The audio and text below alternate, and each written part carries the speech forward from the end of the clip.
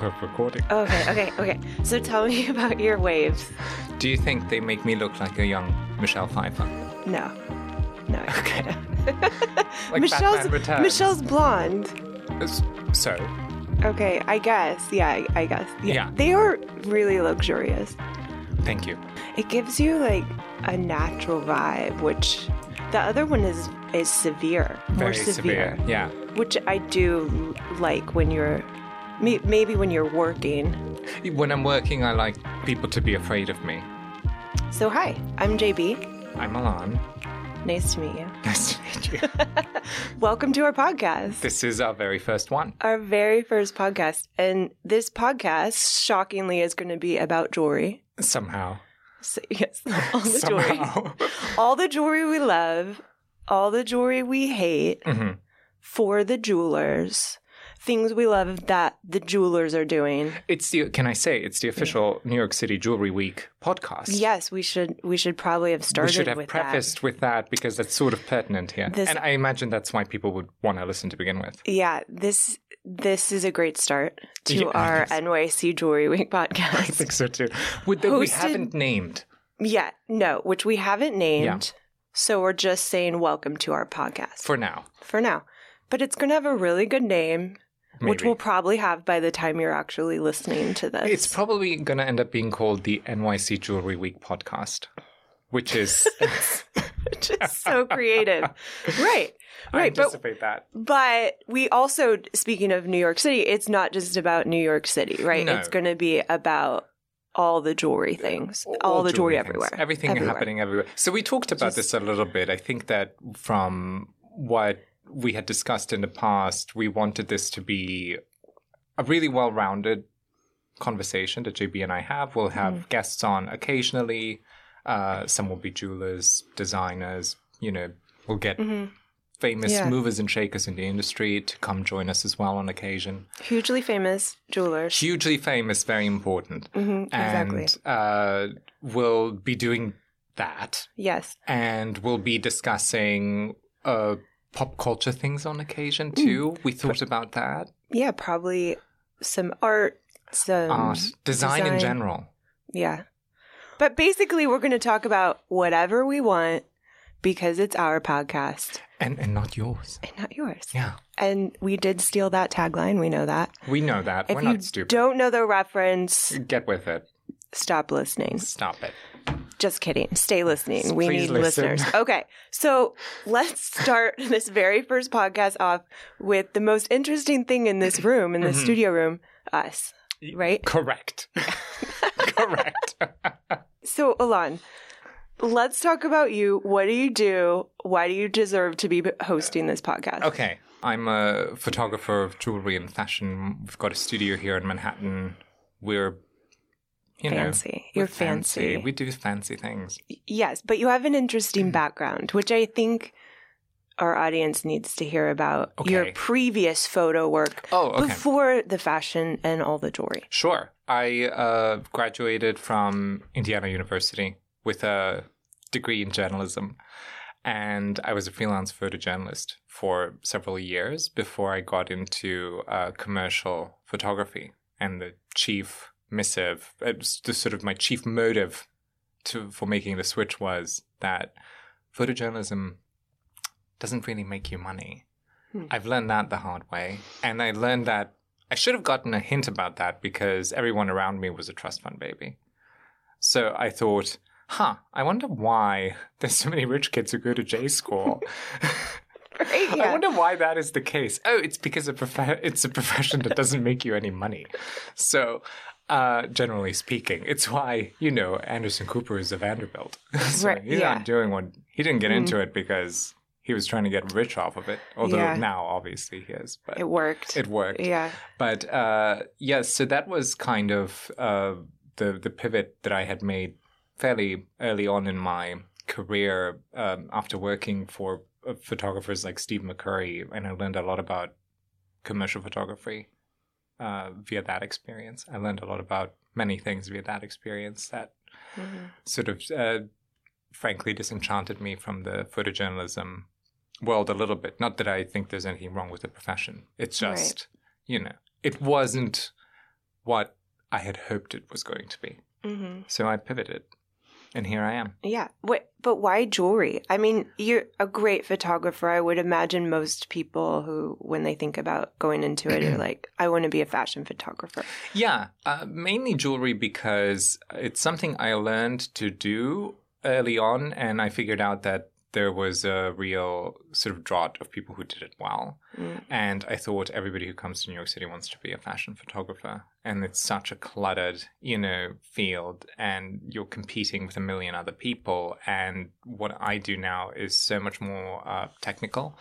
And it's just a skill set that not a lot of people have. So I thought, well, that's a real competitive advantage, and I can turn this into a real, proper, lucrative business that I can scale. And so I was just thinking about it from a business perspective. It was never going to be some sort of like creative vanity project or anything like that. And now it's turned into something much bigger than I had ever thought it would. And I get to do all sorts of stuff that I didn't think I would eventually get to do. So that's exciting. That is exciting. Yeah. Including our very cool shoots that we've done for NYC Jewelry Week, which I'm very, very proud of. Me too. They're stunning. And just the start, we just started working together. Yeah, we did. Like a year ago. I think so. And now we have a podcast. We have a podcast. You know what? You didn't say where you're from because you sound beautiful. Because people get confused. Yeah. I'm from... Why is that pertinent? Because they're hearing you. That's all. And you have this accent that makes me sound like I'm from... Kansas, farm. where I'm actually from. Yes, I'm from Bosnia originally, and I grown up in Germany for a better part of my life. Here you are. I mean, and sounding fabulous in New York on this podcast.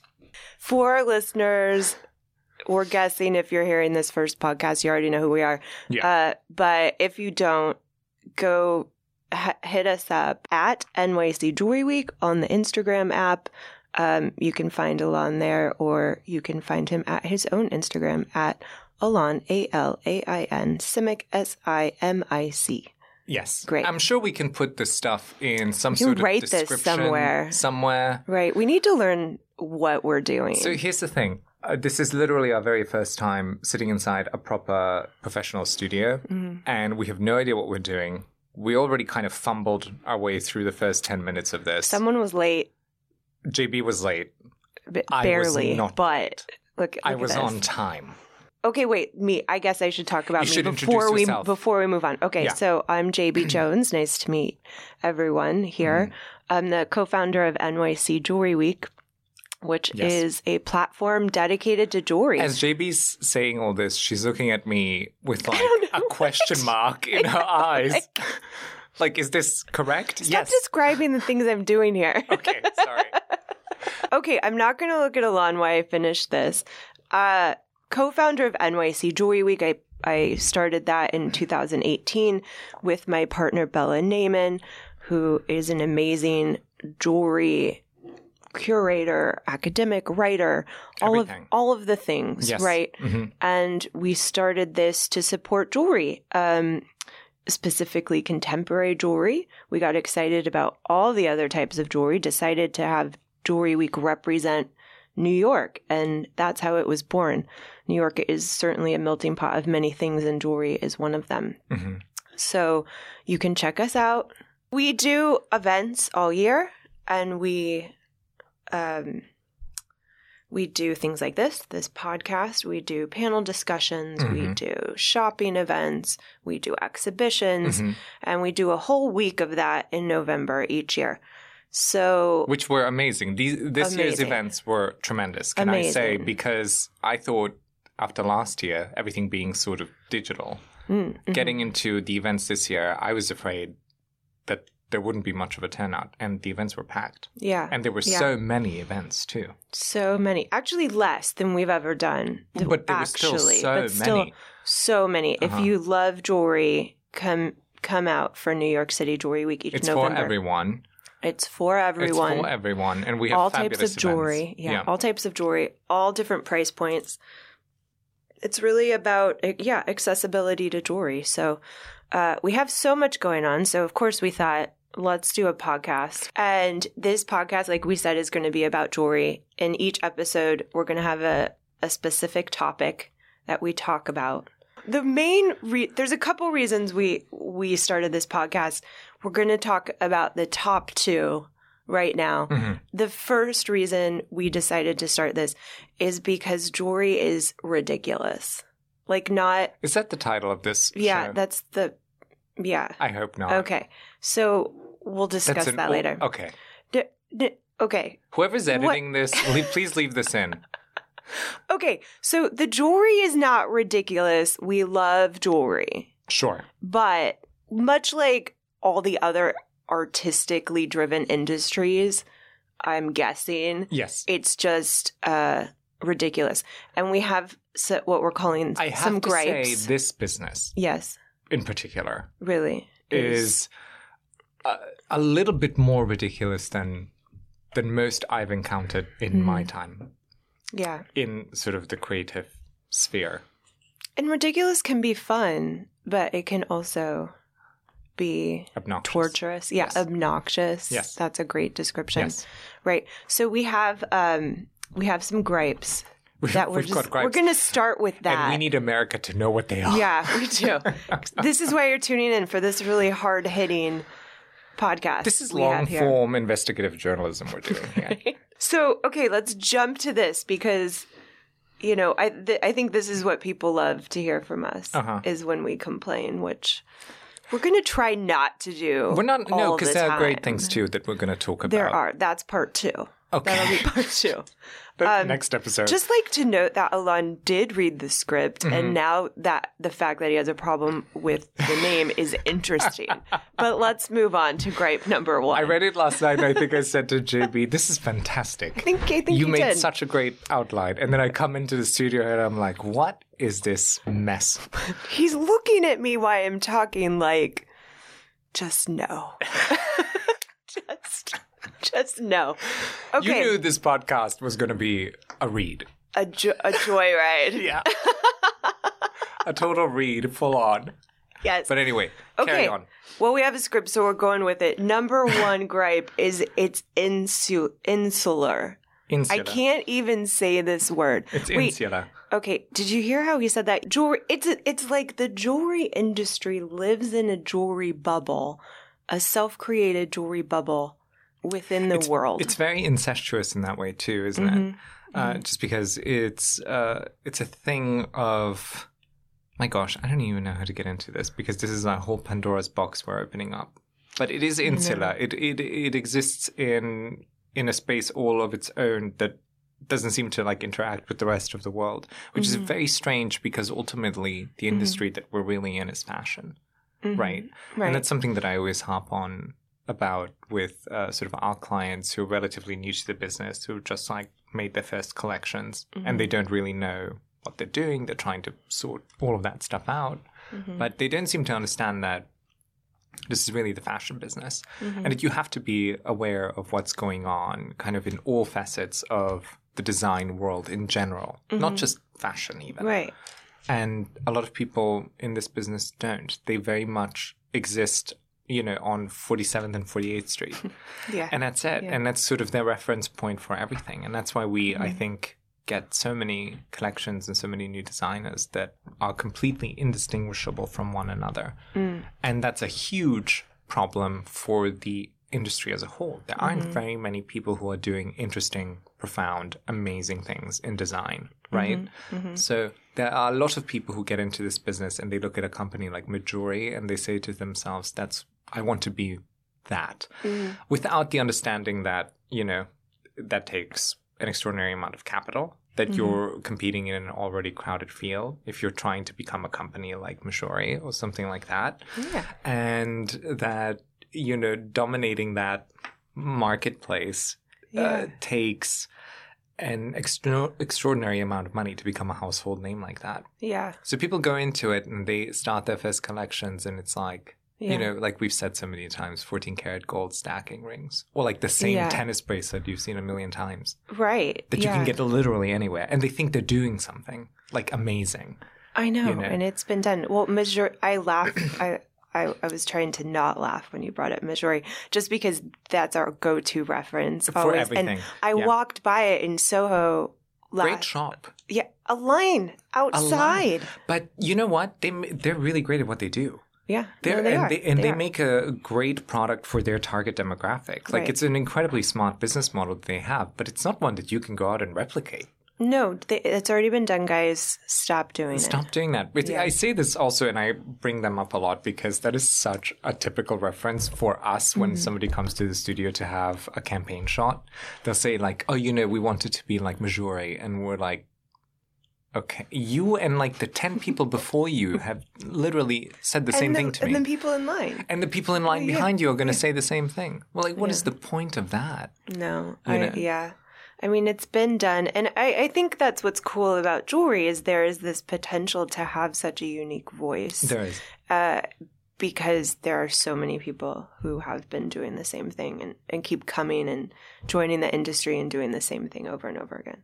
I think what's interesting, too, just when you were talking about how jewelry is in the fashion industry, is that, and thinking about it existing in this bubble, is when you think about fashion – I mean, I'm probably going to age myself when I say this, but when I think about like famous campaigns through history of like advertising, fashion, Donna Karan comes to mind when she was shooting fashion on the streets of New York, right? That was such a great moment and really captured the essence of what her brand was.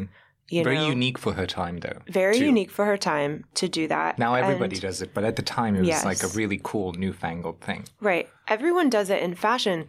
No one's doing this. Okay. There are probably a few people who are doing this. There are a couple. Yeah. And Alon will probably tell us who that is. Yeah. But I love seeing it out in the wild, right? I'm tired of seeing the same to the point of like the same photo shoot. I'm tired of seeing the jewelry on a white background or in a box or on a table or a crumpled piece of paper, right?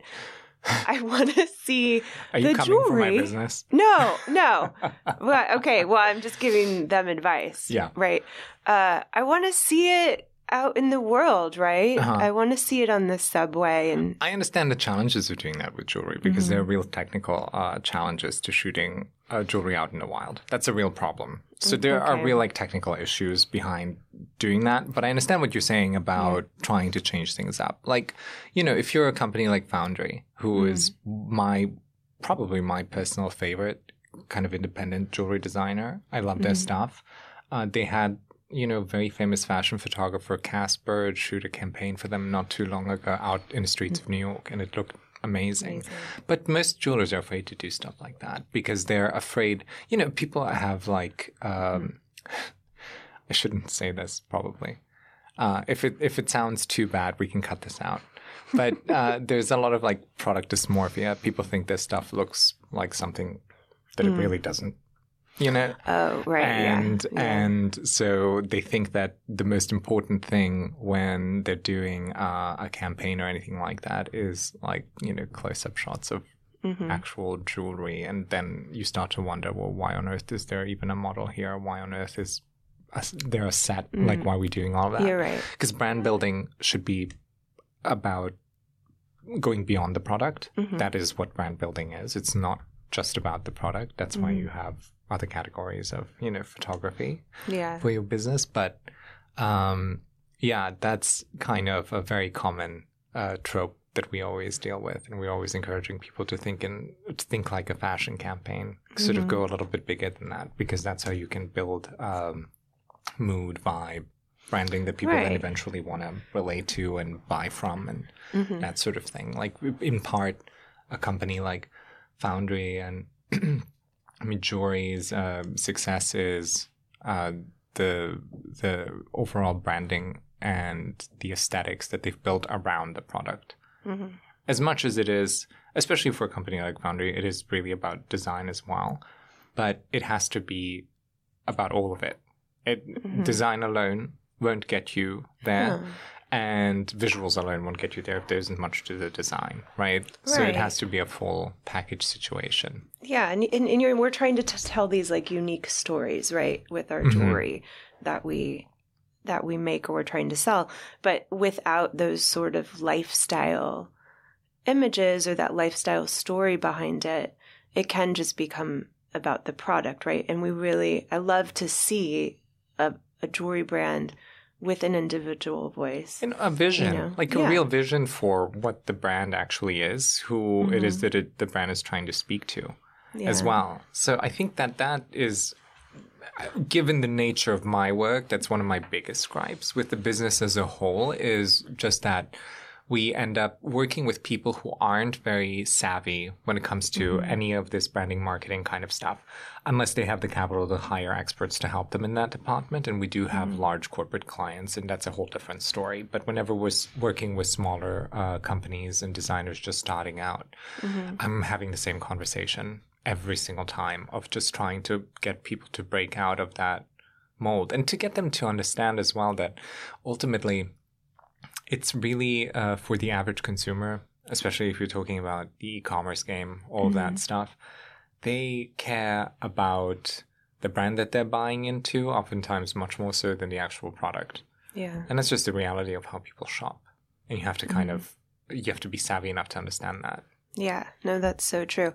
And we kind of covered, I think, all of our gripes in that one tiny segment. No, because they all kind of tie together, which I think is what's interesting, is that we live in this bubble, right? Which the second thing we wanted to talk about was how the jewelry world doesn't, push forward trends, right? We're always following the trends of everything else. And you said 5 years behind. I think that's very accurate. I think 5 years is accurate. I think that's very accurate. Wasn't exaggerating when I said that. You're exactly right about that, because people are now doing things they've seen in like a Lanvin campaign from 5 years ago or something like that. Yeah. It's very strange. It's very strange. Why aren't these people picking up a fashion magazine? That's what I always wonder. Don't know. I sometimes want to talk to my clients and say, when's the last time you picked up a magazine? Or looked at what's actually going on in the world around you? Surely you shop. Surely you pick up, some sort of publication. Right. So, well, also, let's give this piece of advice. If you're a jeweler, stop following only jewelry brands on your Instagram. That's a problem. I think you just nailed it in that is probably the biggest culprit in all of this. They only look at other jewelers and they just keep copying one another without understanding that, like, the people they're copying don't know what they're doing with to begin with. Right.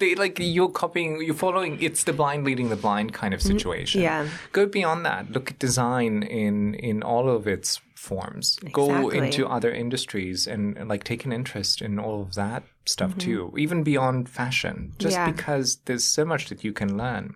It can inspire you also as far as your designs are concerned themselves. Totally, so it's not really just about, trying to come up with creative ways to market yourself or to brand yourself, but it's also about being inspired by design from elsewhere.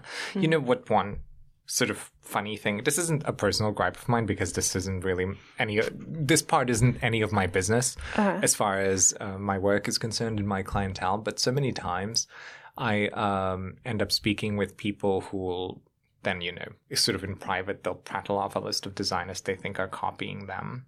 Oh, yeah. And then, once I've seen their designs in person, I'm like, I could give you a whole list of 20 more people that you just copied too. You know what I mean? Right, yeah. So it's hard when your only, point of reference is other jewelry. Yeah. I think there is, certainly people who follow or reinterpret historical jewelry. Sure. That's always, I think, really interesting. Yeah, there are great companies who are very good at sort of taking traditional designs from a particular era and reinventing them for a contemporary consumer. Yeah. And they do that in really great ways that are interesting. Right. But what's more interesting, I think, is when you hear a jeweler say, oh, I was at the Met and I saw Mondrian and now I have this whole new jewelry collection that's inspired by maybe not a literal interpretation, but perhaps the color stories or the color use or the spacing of the colors or whatever it may be.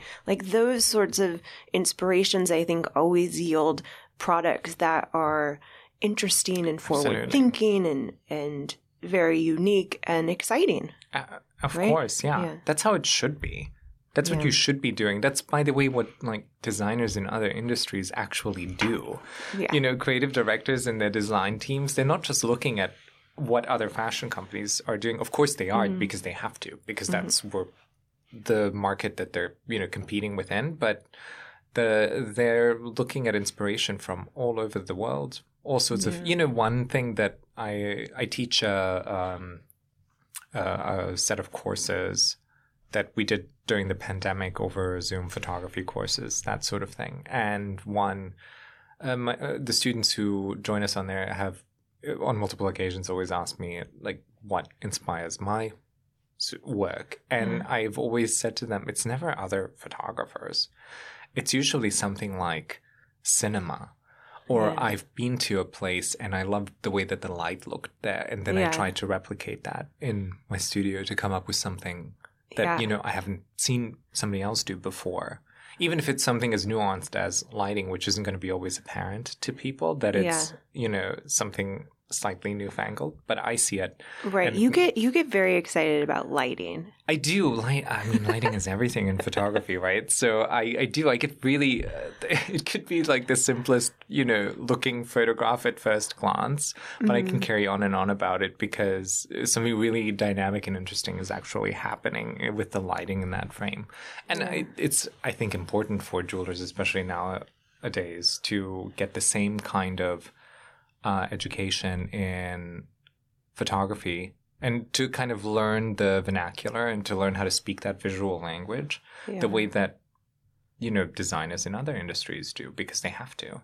Yeah. Because they're sort of like, they're competing on a global level. They're competing with the best of the best and the best marketing teams and the best photographers in the world.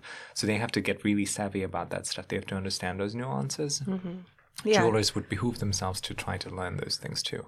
Yeah, and you can from your classes. Well, I'm not trying to pitch my courses here. Is this where we take our first ad break?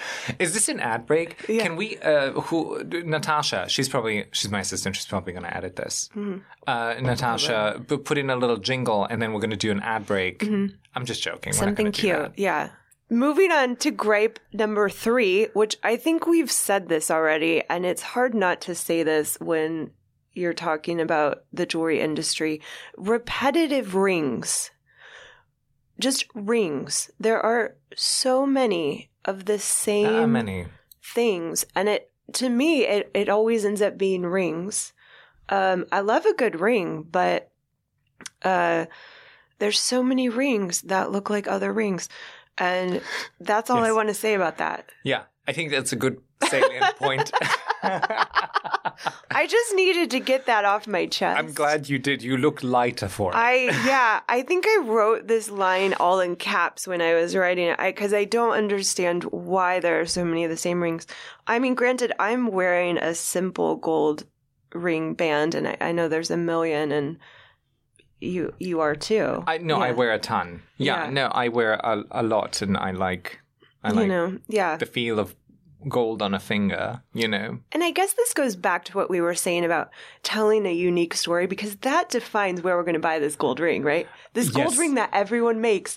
That's the Where thing. are we going to buy it? That's what I always say. I mean, I don't know, why would you buy one particular blouse if it's very similar to so many other? YSL. Well, that's for me. Right? I'll only buy it from YSL, okay. But I just sort of generally speaking, I mean, to that point, why buy it from YSL as opposed to anywhere else? If it's, for instance, what I'm wearing a silk black polka dot something, I could have probably gotten something very similar from a million other sources, but why did I choose to get it at YSL? Right? Mm-hmm. It's sort of marketing and branding from that particular company that speaks to my sensibilities. Right. Well, and you look like you could be a YSL model, so yes. That's part of it. It's the hair. It's the Michelle Pfeiffer curls. See, waves. We did a really great podcast thing. We started out with a little bit in the beginning. Don't tell the secret. No, I know. We're giving away the formula. And now we've brought it back. We did. Look at that. We're really good at this. Full circle. No, we're not. Yeah, I know. We're not. We're probably not. Write in. Don't look at the producer because he's probably shaking his head. Write in if you think we're really great at this. Yeah, right. I don't know how they're going to write. Write us a letter. Please. Write us letters. Yeah, on about paper. Your thoughts about this first show. We're talking about this in jewelry. We're saying do what you want, tell your own story, That's what we're going to do with this podcast. I think so. Right? Exactly. We're telling a story. Yeah. Okay. I think. Okay. We're trying. Okay, so the last gripe we have, and I kind of feel bad saying this one because I love jewelry and I love jewelers, but there's so many of them. There are a lot of them. There's a lot of Listen, people. I love that part because if I'm a total cynic, right, and if you're in my business, you can say to yourself, well, whether or not a client of mine is successful really doesn't matter because there's always going to be, a ton more. Right. I am much more interested in making sure that my clients are successful because a long-term relationship like that is obviously much better for business for everyone involved. But there is, an extraordinary amount of people who come into this industry every single day. And a lot of them seem to know less than the batch before them. Right. Well, and I think too, if you're a jeweler and you're listening to this, you're probably thinking the same thing. Yeah. That your own friends, once you started a jewelry line, also decided they wanted to start a jewelry line. And I think there's a ton of great jewelry out there. I'd love to see new jewelers coming into this industry. It's good for the industry. But I think the key thing, and you kind of touched on this earlier, is that we all need to be honest with each other. Yes. And when your friends ask you, like, do you like my jewelry? And if you don't like it, you need to tell them. Because they're about to invest a lot of money and time into a thing that isn't very good. Right. And nobody will tell them that. But let me... but they should. No, they absolutely should. Yeah. But here's the other part of it. How many gripes have you got on that list? I don't know. I lost count. Okay, too many. Do we have time for one more? Of course, always. Okay. So one of my biggest gripes with the jewelry industry as it is today is access and privilege and the relationship between the two. It's not a surprise to anybody, I don't think, in this business that there's a very high barrier to entry to get into jewelry design, right? You have to have the funds to be able to not just flesh out a collection, but to be able to do things like sit on inventory, have pieces on consignment in stores potentially, for some people across the country. And you have to have multiple collections coming out on a regular basis to keep people's interest. And on top of that, you've got marketing costs. You have to produce exciting and brilliant visuals. So you have to hire talented people, which is not inexpensive. So there's so many parts and components to what it takes to become a successful jewelry designers and so much that you have to do to flesh out a brand that the barrier to entry is so high that ultimately what happens is that the market is really dominated by people who come from a position of privilege. And whether that means your privilege comes from having had a career prior to jewelry that sort of afforded you to make that change and to be able to invest in a collection, or a wealthy spouse, or a trust fund, because we know a lot of people who are in that kind of position. This is New York City after all. So that's going to be a common theme in most industries, but it's sort of particularly visible in our business precisely because of how expensive it is to get into our business. Ultimately, I mean, if you're sort of sitting back, you might say to yourself, well, is that really the worst thing in the world, right? And potentially people could make an argument that it isn't. But my gripe with it is that it ends up, those people end up taking up space in the market. And some of them could very well be very talented and produce innovative design, but most of them don't. And they take up real space in the marketplace and push out people who are very, very talented, who just don't have the kind of funds to compete with individuals for whom maybe this is a hobby, a very, very expensive hobby. I think one of the points you're trying to make is you can't buy good style or talent. You can't buy talent, you can't buy taste. And you can't really kind of buy your way into innovation. That comes from years of practice, from years of study, from experience, and from having a very well-rounded point of view as a designer.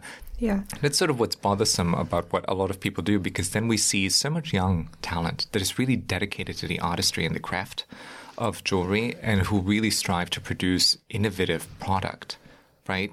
That is both, it's innovative, it's sort of interesting on an artistic level, but also interesting to a commercial, to a potential consumer in a commercial context as well. So it's sad to me that those voices have a tendency to get drowned out by people who just happen to have money. And there's, I don't disparage anybody for having that kind of wealth and access, but I do disparage people for not having the self-awareness that this is probably not something that they should be doing with their time, right? Right. And it's hard to get that perspective. But I think what's so exciting now about the world we live in, on one hand, exciting, on the other hand, maybe quite a burden for young jewelers without access or funds, is Instagram, right? Social media, that you can actually create your own market now. But it's a lot of work, right? It's a lot of work. Do that. It takes an incredible amount of time. And even that potentially can cost you quite a bit of money to try to do it that way, right? Not everybody can grow a following organically, right? The wonderful thing about organizations like New York City Jewelry Week, plug, I was is getting there. that we tend to find and pluck that talent out of obscurity and give them a platform. And I'm so proud to be part of the organization precisely because we have the ability to do that, because we have sort of boots on the ground. We see what's happening firsthand in a way that maybe our larger competitors don't, and they don't have the ability to pay attention the way that we do, and they don't have relationships with those people the way that we do. And we can kind of pluck them out of obscurity and give them a platform, which is all they want ultimately. I mean, that's what anybody would want in this business who is creating something legitimately interesting but doesn't have the kind of wealth to make a big marketing push. Is just look at my stuff. That's all I want. Just have a look at it because I think it's worth having a look at. Yeah. And I think it's wonderful that we have the ability to do that. I think what's so exciting is, we're a grassroots organization, essentially. Yes. Bella and I started this company from nothing, and we've done it our way all along. And I think that's what's so refreshing about it, is that we have the ability to say whatever we want and find this talent and share it, I think which a lot of people can't do because they have the access and privilege, which can create so many boundaries for you. Absolutely. I think that's where you and I have a kinship and why we're sort of doing this together. I think part we can say whatever we want. Well, but I think we care about the same things. Like we care about work being genuinely good, and I think we also have the relationship that we have because both of us, in different ways, in our kind of respective lanes, have had to figure things out on our own and have just found success by doing them our way and not necessarily in any kind of circumscribed way. Just pure hustle and working really hard to produce really great work and punching above our weight limit. I feel like we both do that, and I think if I may say so, I think we both do that really well. I mean, we produce shoots at my studio on a shoestring budget that look like Boucheron campaigns. So beautiful. And I'm very proud of that. And you guys with NYC Jewelry Week accomplish extraordinary things. And it's you and Bella doing the hustle. And, I remember this last year. It was a smaller jewelry week, but you had 80 events throughout the city? Something like that, something insane. And then on top of that, you had all those digital events. It's extraordinary what you're able to accomplish. And I look forward to many more years of that. And we're going to keep kicking ass together. We are. Yes, absolutely. But we're surrounded by such an extraordinary group of people. At any given point in time. People that we get to call friends who are really extraordinary individuals, beyond the work even. I know. Just wonderful, kind, really generous. Lucky. I feel very lucky. And there is creativity. There is so much creativity. Which is exciting. So I had a little holiday party. I had what, according to Elliot Carlisle, was the party of the year. Okay, in my very posh, fabulous Madison Avenue apartment. Yes, it was a good party. And Elliot Carlisle is our Director of Diversity and Inclusion at New York City Jewelry Week. And we had... he knows his parties. Oh, the man parties. The man parties. He goes to parties. He dresses for... He dresses for the party. That was a cool thing about that party. Was how well dressed everyone was. It was a well-dressed party. Everyone had a lot of fun. Everyone had a lot to drink. Right. I wore the ball gown again that I wore to that party. You look amazing. You look ravishing. Thank you.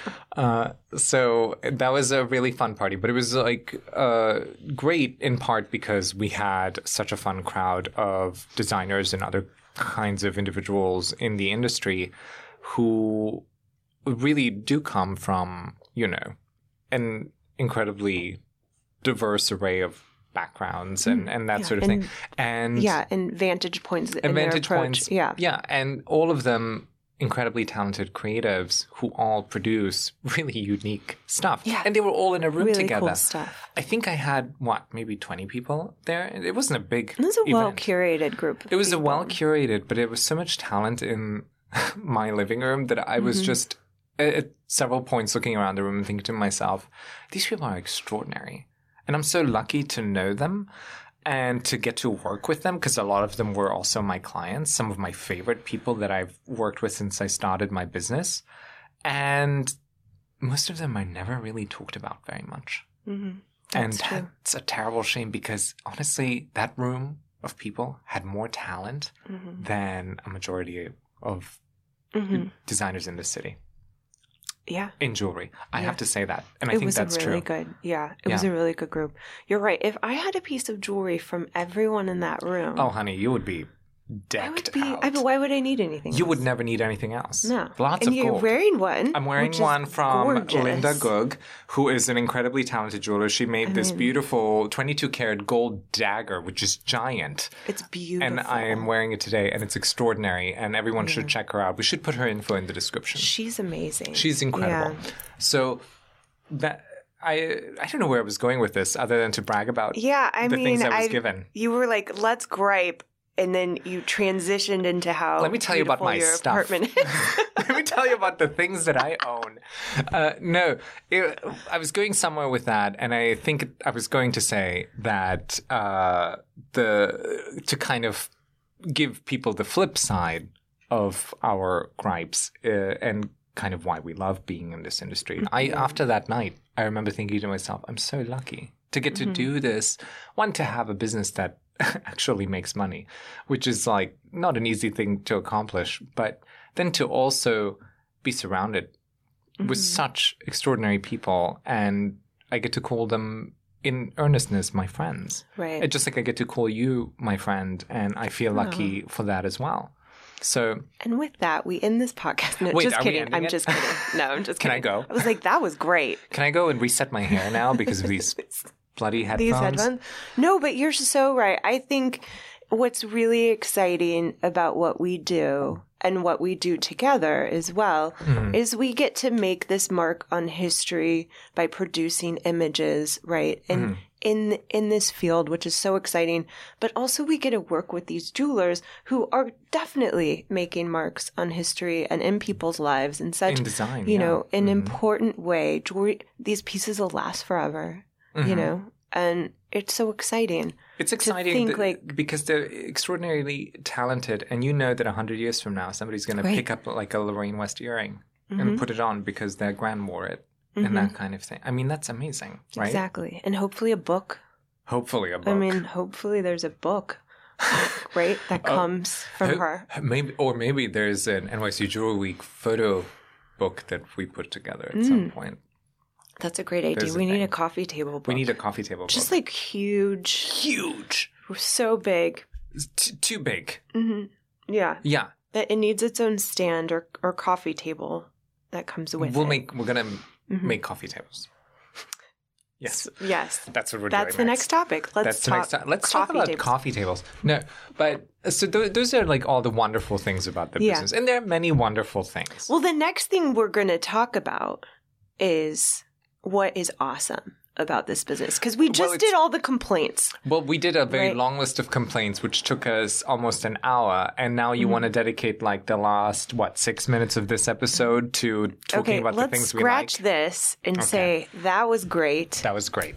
Thank you for ending the gripes with what is amazing. And hopefully the next episode is positive. Hopefully. But I think we're going to be talking about failure. Okay, I don't know. I'm the one with the list. I know, I don't have the list in front of me. This is really professional. We did such a great job. High five. Yay. To you. So we did great, and we're very good at this. Thank you for listening to our first podcast, guys. I want everybody out there to know who does listen to this, please don't let this first episode be an indicator of what's to come. It's gonna get better. I just thought we should make it real, right? We should get these things off our chest. Sure. Next episode, clean slate. Yes. Exactly. And we're going to be talking about failure. Stop saying that. We're not. I thought that's on the list. Don't listen to me. It is on the list, but I think it's topic 7. So we'll get there. Whatever. It doesn't matter. Doesn't matter. This was great. This is a lot of fun. I hope if enough people listen, we get to keep. I hope we get better at this. I really sincerely hope we get better at it. Okay, thanks for listening, guys. Thank you. Ciao. I don't know. Okay, done. Great sign off. Starting over. Oh okay, God. Let's start over. That was exhausting. That was exhausting. Was any of that usable? He's going no. No, yeah. Charlie says no.